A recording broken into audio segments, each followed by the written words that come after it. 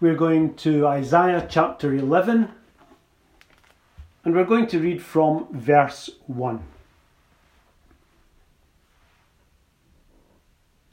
And there shall come forth a rod out of the stem of Jesse, and a branch shall grow out of his roots. And the Spirit of the Lord shall rest upon him, the Spirit of wisdom and understanding, the Spirit of counsel and might, the Spirit of knowledge and of the fear of the Lord, and shall make him of quick understanding in the fear of the Lord, and he shall not judge after the sight of his eyes, neither reprove after the hearing of his ears. But with righteousness shall he judge the poor, and reprove with equity for the meek of the earth. And he shall smite the earth with the rod of his mouth, and with the breath of his lips shall he slay the wicked. And righteousness shall be the girdle of his loins, and faithfulness the girdle of his reins.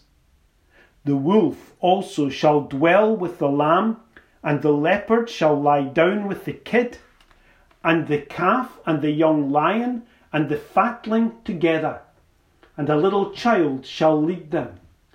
And the cow and the bear shall feed, their young ones shall lie down together, and the lion shall eat straw like the ox. And the sucking child shall play on the hole of the asp, and the weaned child shall put his hand on the cockatrice den. They shall not hurt nor destroy in all my holy mountain, for the earth shall be full of the knowledge of the Lord as the waters cover the sea. And in that day there shall be a root of Jesse, which shall stand for an ensign of the people. To it shall the Gentiles seek, and his rest shall be glorious. And it shall come to pass in that day that the Lord shall set his hand again the second time to recover the remnant of his people, which shall be left from Assyria, and from Egypt, and from Pathros, and from Cush, and from Elam, and from Shinar, and from Hamath, and from the islands of the sea. And he shall set up an ensign for the nations, and shall assemble the outcasts of Israel, and gather together the dispersed of Judah from the four corners of the earth. The envy also of Ephraim shall depart, and the adversaries of Judah shall be cut off. Ephraim shall not envy Judah, and Judah shall not vex Ephraim. But they shall fly upon the shoulders of the Philistines toward the west. They shall spoil them of the east together. They shall lay their hand upon Edom and Moab, and the children of Ammon shall obey them. And the Lord shall utterly destroy the tongue of the Egyptian sea, and with his mighty wind shall he shake his hand over the river, and shall smite it in the seven streams, and make men go over dry shod. And there shall be an highway for the remnant of his people, which shall be left from Assyria, like as it was to Israel in the day that he came up out of the land of Egypt. Amen. May the Lord bless to us this reading from his word. Now, we have already seen how beautifully the Lord Jesus Christ is presented and anticipated in Isaiah's prophecy. We cannot go but a few verses and a few chapters into this book without discovering some delightful, some very precious and rare pictures and types and names and titles of the Lord Jesus Christ. He is the child born of a virgin. He is the Son given to order, establish and rule the kingdom of God. And he is ordained with names and with titles that portray his offices, his qualities and his accomplishments. all of which Isaiah very strikingly describes as wonderful. All things about this Saviour, all things about this Lord are wonderful. Christ is king over his kingdom, governor to his people, father for his children, the maker of peace between God and man. And we've also noted how graciously and tenderly God has cared for his elect people amongst the Jews by supplying these revelations concerning Christ to a people who, in this day and age in which Isaiah lived, were being squeezed between evil rulers intent on unholy alliances with the powers of this world, and God's own determination to punish and judge sin. So that God sends his prophet to condemn the guilty and the wicked, threatening them with judgment which most surely shall come. And yet in doing so, he also instructs that same servant to carry with him a message of comfort and encouragement for those who must yet live through the trials ahead. These were people who God loved, people whom he desired to be kind and gracious and gentle with, people whom he was calling to endure through these times of trial, these times of persecution, and these times of exile, when it would appear that the whole nation was going to be destroyed and all the promises of God would be forfeited. God says, I've got something to keep you going through these difficult times. And I'm sure that there's a lesson for us here as well. In truth, if it were not for this weak flesh, we who trust the Lord ought to be as comforted with the promises of his deliverance as much as with the evidence and the enjoyment of that deliverance. How often is it that the writers of the Gospels by the Holy Spirit use the present tenses in speaking about the Lord in anticipation of the things that are yet to happen? We are told that we are seated together in heavenly places with Christ. We are told that we are glorified together with Christ. These things are as certain and sure as if they had already happened. And we, the people of God, ought to regard them with just as much delight and pleasure in anticipation as if we were verily experiencing them now. But you see, the reality is that our faith is weak, and fear stalks us like a lion. So that knowing our weaknesses, the Lord enlarges his goodness and his mercy to us. He increases the supplies of kindness to his people in the times of their trials and their persecutions and their problems. And he doesn't take away those problems. That exile had to happen because the judgment must take place. There would be an accountability in this land. There would be an accountability amongst the Jews and in Israel.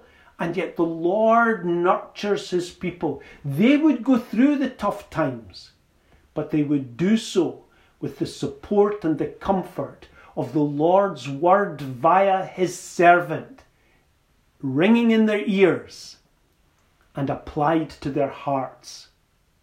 The Lord grants additional reassurances to those who mourn in Zion, and to those who weep for the evil that surrounds them, and indeed for the evil that indwells them.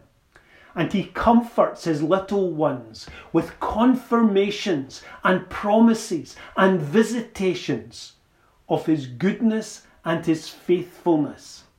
And that's what Isaiah is doing here in the words of this prophecy that he has written down and delivered to the Lord's elect of his day.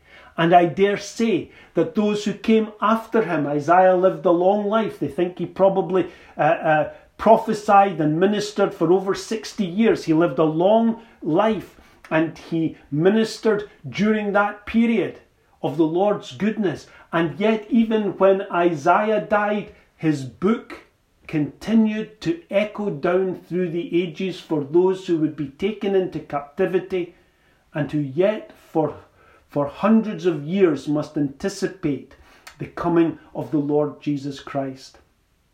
And I think the Lord blesses us in such ways also. Is it not a blessing that we're able to gather here today? Is it not a goodness of God that he has granted us the blessings of fellowship? That he has committed into our hands the word of God, that he has given us the opportunity of hearing the gospel preached, that he has revealed to us in the midst of a religious world that is largely blinded to the truth of God's sovereign grace and goodness, these precious manifestations of the Lord Jesus Christ's work amongst us. This is how the Lord assists us in the trials that we must face. For it is through much persecution that we enter into our rest. Now here, today, in this chapter, Isaiah provides seven more. Well, he's probably got more than seven, but I've selected seven. Seven more names and roles and types and titles of the Lord Jesus Christ, the Messiah that was to come, in order to comfort, in order to encourage, in order to build up the Lord's people of his day, in order, as it were, to put meat in the bones of the promises that had been given to the people of God for hundreds and hundreds of years. And as the Lord Jesus Christ's coming got closer, though it was still centuries away, more and more information was provided in order to assist and bless the people of God. And that's what we have here in this chapter. And I am sure that Isaiah's intention and the purpose of the Holy Spirit was that these Old Testament saints would think on these names that Isaiah was giving to the Lord. Think on the roles that he would perform. Think on the pictures that these titles conjured up in their minds as to who this one was who was coming and who they anticipated so eagerly.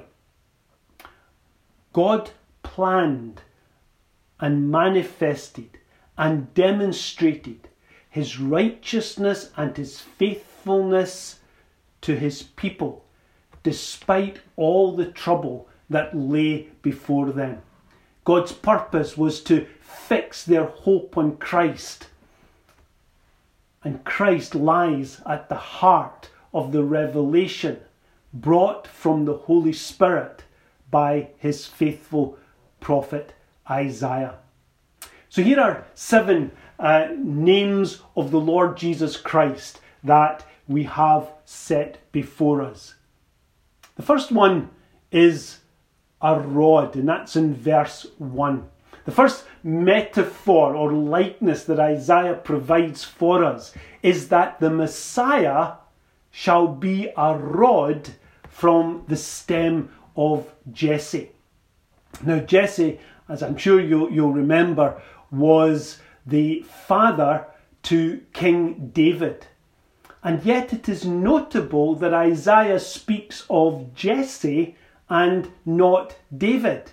He did not refer to Christ as being a rod from the stem of David that might have been what we would have expected, but rather he is a rod from the stem of Jesse. It's as if Isaiah's intention is to distinguish the Messiah from David's glory and David's majesty. When the people thought about David, they thought about the glory of his kingdom. They thought about the things that had been lost. They thought about how good it would be to have that kingdom restored. But when they were presented with a view of Christ, it was a rod from the stem of Jesse that was brought to their mind and to their attention. Now, certainly, Christ was Son of David. It's one of his titles. But seeing him as a rod or a new shoot or from the stem or stump of Jesse points us rather to the meanness, to the poverty, to the relative obscurity of the Lord's humble background. Joseph, his father, as was thought, was a carpenter. He was a worker in wood. They would not be rich people. Mary was a lowly maiden. And while Christ was the King of glory, while Christ was equal with God, he humbled himself, took the form of a servant, and became obedient unto death, even the death of the cross. And cursed is everyone that hangeth upon the tree. And so this rod speaks of Christ's humble humanity.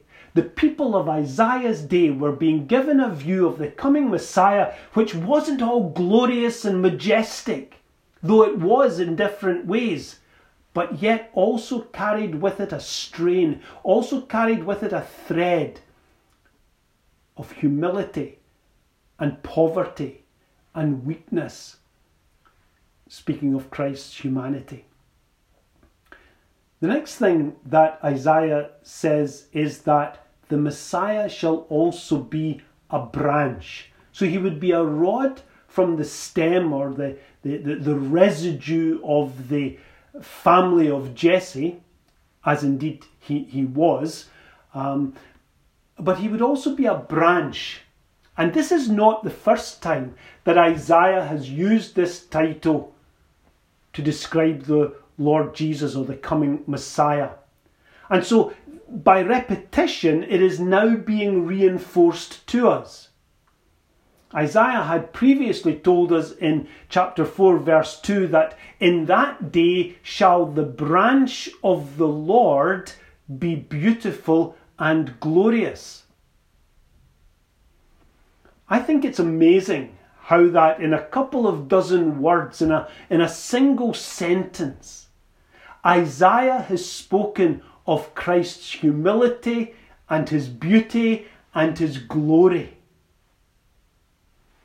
Oh, to be a preacher like Isaiah, who is able to put so much wonder into so few words. Actually, when we study the scriptures with reference to this branch, what we find is that Isaiah and Jeremiah and Zechariah all speak of Christ as the branch. And Zechariah, when he speaks of Christ as the branch, he capitalizes all the letters of the words, as in Zechariah chapter 3 verse 8, highlighting once again the importance of this name concerning the coming Messiah.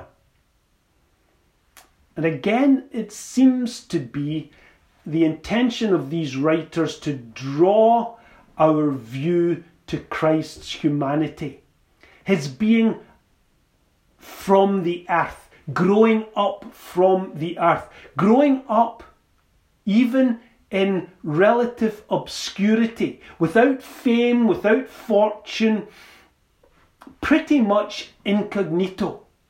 So that for the whole of Christ's life until he was 30 and commenced on his ministry, with the exception of that moment when he was 12 years of age in the temple, we know nothing of him. 33 years the Lord lived.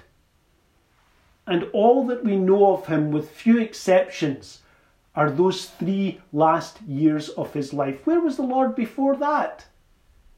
He was labouring as a carpenter in the city of Nazareth. And this obscurity, this meanness, this humiliation of the Lord of glory is a big part of what Isaiah and these other prophets are revealing to the people of God. We have to hold in mind that this one of whom Isaiah spoke, and this one that the churches looked forward to throughout the centuries and millennia, is one who grew amongst us, who came from amongst his brethren. And there's a link too with the city of Nazareth, where Jesus lived. Nazareth, the name of the city, is from the word Netzer. And Matthew says that Christ was called a Nazarene. Well, that same word is the word from which branch comes. So this tree and branch theme is followed by the prophets, speaking not only of one who would grow up out of the earth, but even in some way referred to the city in which he would live his life. Ezekiel calls the Lord a plant of renown. Yet Isaiah says he grew as a tender plant and as a root out of dry ground. So there wasn't anything grand about him. He was a root out of a dry ground. It wasn't lush, it wasn't fertile, it wasn't fruitful in appearance. He had no form nor comeliness, no beauty that we should desire him. Here we have Christ as the rod, and here we have Christ as the branch. Yet, Isaiah goes on, and thirdly he says, this rod and branch, this insignificant and obscure man, shall be anointed with the Spirit of God. So he is telling the men and women of his age aspects of the character and the nature of the Lord Jesus Christ that they might anticipate. And he is saying that he will be anointed with the Spirit of God. The Spirit of the Lord will be upon him. The divine person shall rest on him and equip him for the great work of redemption and deliverance and salvation that will fall to him. And this is an important consideration for us. It revealed to the Jews of Isaiah's day that it was spiritual qualities that would most characterize the Christ, the Messiah. And it's a nod, I'm sure, to Christ's spiritual kingdom. It hints at a grander reign even than David's. And Isaiah says, the Spirit of the Lord shall rest upon him. And the Spirit of the Lord most certainly did rest upon our Saviour. We see that graphically presented when the Holy Spirit descended as a dove and rested on Christ when he was baptized by John in the River Jordan. And we're told that the Holy Spirit was given to the Lord to fit him for his ministry. He was given without measure. So that not only did Isaiah call Christ the mighty God and the everlasting Father, but the Spirit of the Lord indwelt him continually. Isaiah is emphatically reinforcing the divinity of Christ, whom he had previously called Emmanuel in chapter 7 verse 14 and chapter 8 verse 8, God with us. So here we see these two aspects of Christ the rod from the stem, the stump of Jesse, Christ the branch growing up from a dry ground, and yet here is Christ with his divinity also in view, and the Spirit of the Lord resting upon him. In truth, the Apostle Paul tells the Colossians that the fullness of the divine nature, in all of the perfections of deity, Father, Son, and Holy Spirit, are bestowed on this man, Jesus, this Jesus of Nazareth. The rod and the branch possessed all eternity, all immensity, and omnipresence, and omnipotence, and omniscience, and immutability, and self-existence, and every other divine attribute of God in union with his human flesh and soul. For if any one perfection was wanting, then Paul could not have said that the fullness of the Godhead was in him. These are views that these Old Testament saints had of this Messiah that was to come. And thus we see the Lord Jesus has every gift of the Spirit, and all the fullness of grace and love and divine goodness is in him. He is anointed with oil of gladness, with the Holy Ghost above his fellows. He has an immeasurable portion of the Holy Spirit's gifts. 7 are quoted here in these verses.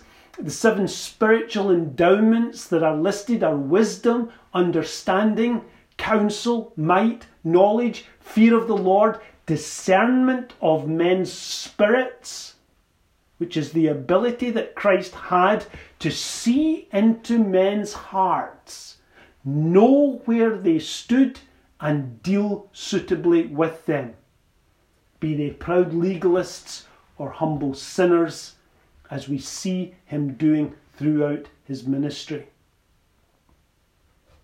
He never broke a bruised reed. He never quenched smoking flax. He always treated most tenderly those that needed his help, and yet he declaimed against those who came to him proudly and with a hard heart. He discerned what the need and the nature was of the rich young ruler and of those who came to him, like that woman with the issue of blood. The Lord knew. Why? Because the Holy Spirit rested upon him. Isaiah says, fourthly, that the Lord Jesus Christ was the righteous judge, and he tells us that in verses 4 and 5. Isaiah is telling his audience how the Messiah, despite their fears to the contrary concerning the destruction of the nation Israel and Judah, despite their fears to the contrary, Messiah will most certainly come, and will do so with one purpose: to do his people good. Who are the poor? But the blessed poor in spirit. Who are the meek, of which Isaiah speaks in these verses, but those of whom Christ blessedly speaks of in Matthew chapter 5. Blessed are the poor in spirit, blessed are the meek, for they shall inherit the earth. These are the very people that Isaiah is speaking about, that the Lord Jesus Christ identifies as blessed. And in righteousness and in justice, Christ will go to war with the enemies of his people in order to bless the poor and in order to vindicate the meek. You out there today, the overwhelmed and the beaten down, the crowded out and the set aside. You, he will represent and he will defend. He will feed your hungry soul. And if the Lord calls a man or a woman or a boy or a girl blessed, then the world can call us what they like, whatever they like. If Christ accepts a sinner, it's because he has made the sinner righteous. He measures with a straight ruler. He weighs in a true balance. He inspects under perfect light. And he declares his people justified from all things. For by him all that believe are justified from all things from which they could not be justified by the law of Moses. Christ, we're told by Isaiah, wears righteousness and faithfulness like a girdle. Like men wear a chain of office or a sash of honour. These are characteristics of our Saviour. Righteousness and faithfulness to his people. And he dispenses these graces to his people as the most dramatic and extraordinary life-changing effects. That's what Isaiah goes on to talk about these animals living at peace and the children with the snakes and this peace reigning in the land. This isn't something that's going to be a way far future. This is now. This is the fellowship of the Lord's church. This is the people of God living together. Enemies are reconciled. Opposites are united. Peace breaks out in the lives of Christ's people in that kingdom. And Saul of Tarsus was a great example of this. The very man who sought to waste the church of Jesus Christ became its most ardent servant and loving pastor. And the wolf shall dwell with the lamb, and the leopard shall lie down with the kid. How these Old Testament believers must have rejoiced to read Isaiah's prophecies, especially in the environment in which they lived, and trust what God would do. And yet there's more. Here's the fifth thing that Isaiah has to say. Christ will be like an ensign. He speaks about this in verse 10. The Messiah shall be an ensign of the people and an ensign for the nations. And what an amazing concept this is. An ensign is a flag or a banner, and Christ would be the banner of truth under which the apostles would go forth to all the world to preach the gospel. The Lord Jesus Christ told the Samaritan woman, salvation is of the Jews. And so it was, for repentance and remission of sins should be preached in his name among all nations, beginning at Jerusalem. For our Lord Jesus Christ is the flag, the ensign, which draws all nations to himself. Sometimes an ensign would be used in battle, sometimes it would be used for communication, for information. Sometimes it would be used as a mark of joy and victory and accomplishments, when it would be waved in order to celebrate. In all of these things, Christ finds a fulfillment.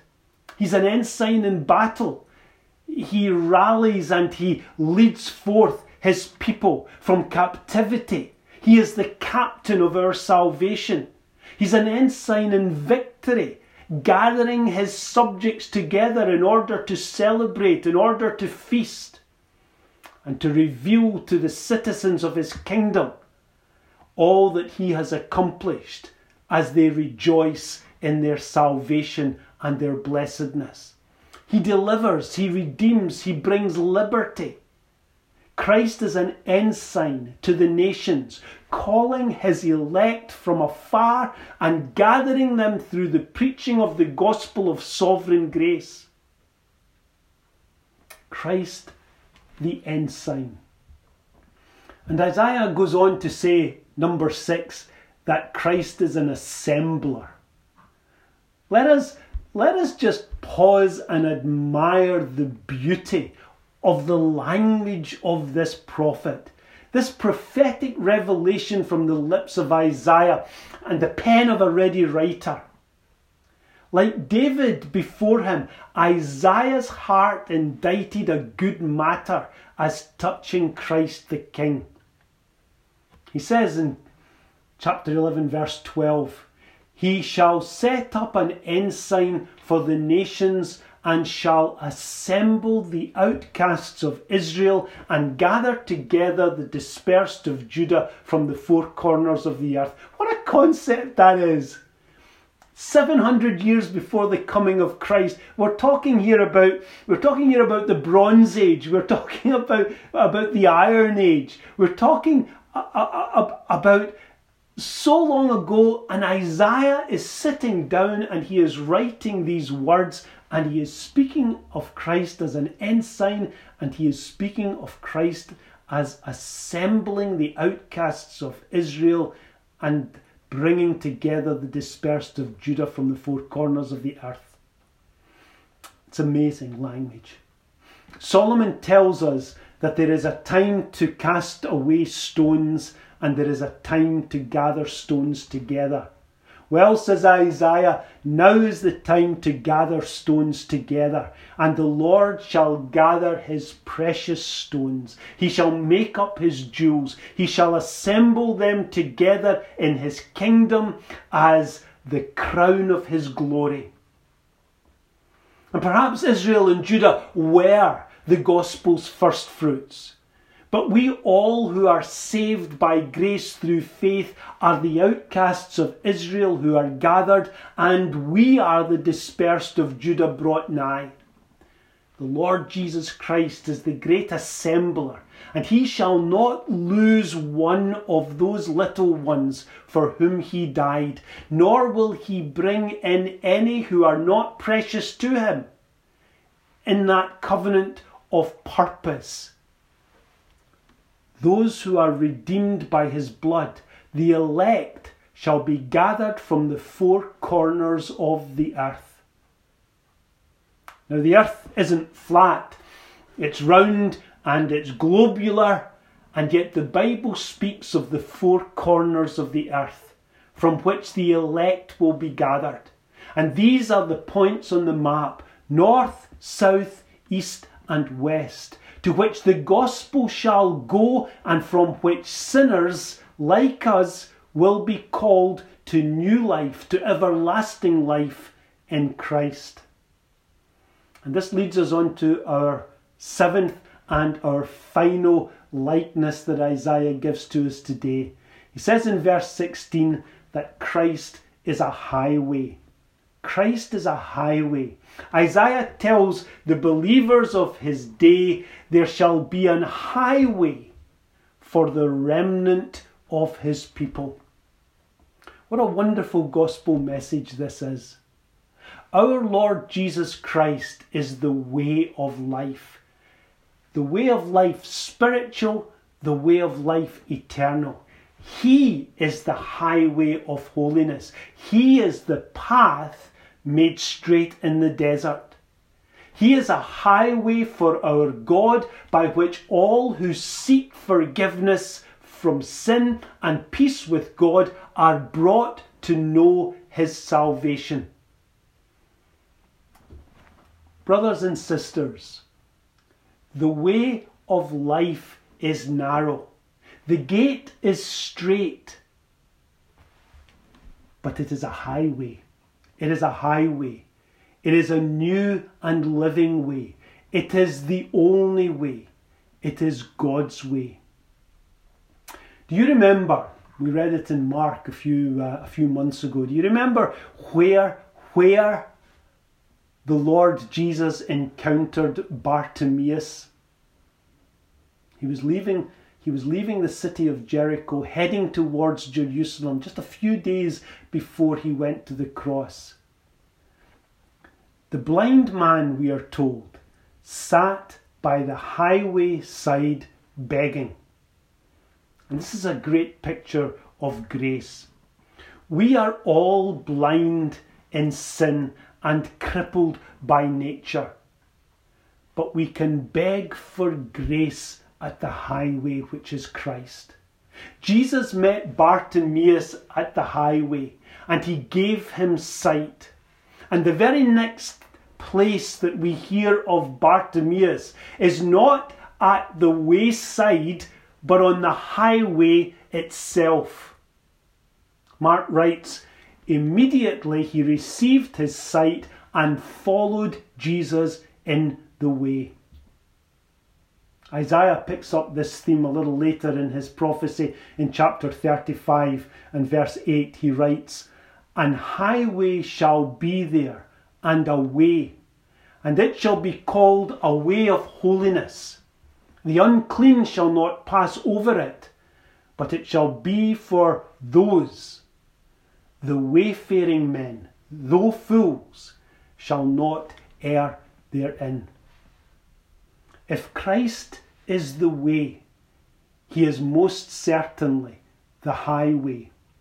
May the Lord Jesus Christ show us by what way we should go. May he lead us in a way of understanding, and may he bring us on our way rejoicing. Amen.